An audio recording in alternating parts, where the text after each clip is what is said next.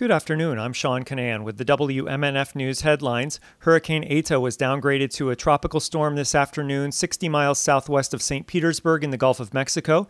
It's expected to make landfall north of the Tampa Bay region overnight. It has maximum sustained winds of 70 miles an hour and is moving toward Florida at 10 miles an hour. Most of the region is under a tornado watch, a tropical storm warning, and a storm surge warning. Manatee County emergency officials have issued a voluntary evacuation notice for residents of Anna Maria Island and other low-lying, flood-prone areas.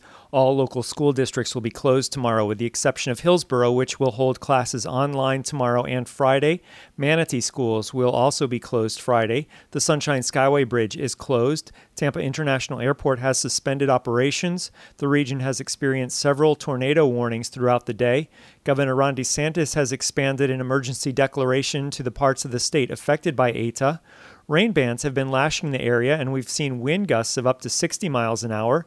Meteorologist Megan Borowski says even though weakening is expected overnight as Eta moves toward the Nature Coast, those hazards will continue and spread farther inland. Rounds of torrential rain are expected to douse not only the Nature Coast tonight, but as far inland as Lake and Sumter counties.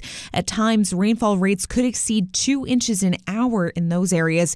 In addition, tropical storm force wind gusts are expected right along the coastline and farther inland near I-75. A few isolated 45-mile-an-hour gusts aren't out of the question. Borowski says the center of Eta is forecast to move across north-central Florida tomorrow morning and continue weakening. Conditions will rapidly improve by Thursday afternoon across most of the state. St. Petersburg police say there is some street flooding reported in the Shore Acres area, including on Huntington. Sarasota police shared video of streets flooded in Lido Beach. Tampa Mayor Jane Castor said there hasn't been much street flooding there. Several local rivers are under flood warnings. You can find the latest information on WMNF.org. A new study finds that hurricanes are staying stronger, longer after striking land than they did decades ago. That means more destruction inland. Today's study blames human-caused climate change for making ocean water warmer and increasing the staying power of storms. In the 1960s, a typical hurricane lost two-thirds of its power within 17 hours. Now it typically takes almost 33 hours for the storm to decay that much. Scientists say a warming world means inland areas become more vulnerable to storms that just won't quit. Governor Ron DeSantis wants to expand Florida's Stand Your Ground law as part of what he calls an anti-mob bill. New details are emerging in a draft of the bill that would expand the list of felonies that would justify the use of force as self-defense. It would also be a third-degree felony to block traffic during a protest. Critics argue the bill would allow armed residents to shoot anyone suspected of criminal mischief that disrupts a business. The governor pledged in September to crack down on protests against police violence after the death of George Floyd in May. Georgia election officials have announced an audit of presidential election results that will trigger a full hand recount. The Georgia Secretary of State said at a news conference today that his office wants the process to begin by the end of the week, and he expects it to take until next Friday. He said after results from the hand recount are certified, the losing campaign can then request another recount, which will be performed by machine.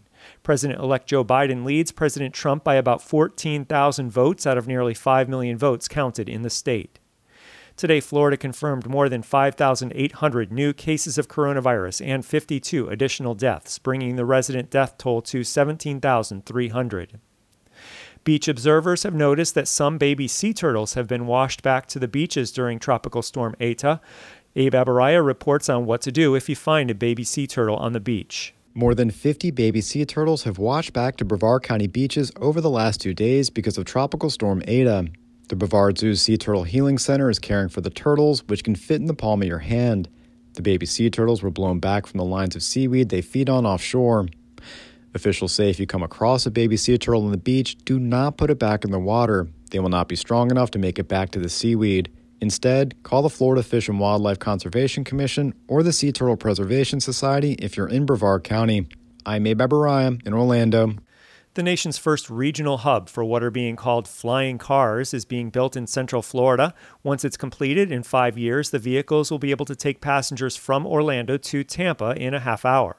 Tavistock Development said today it was constructing a Jetsons-like aviation facility near Orlando. The aircraft will be supplied by Lilium, a Germany-based aviation company that manufactures the industry's only 5-passenger electric vertical takeoff and landing aircraft. Lilium jets can travel up to 185 miles on a 1-hour charge.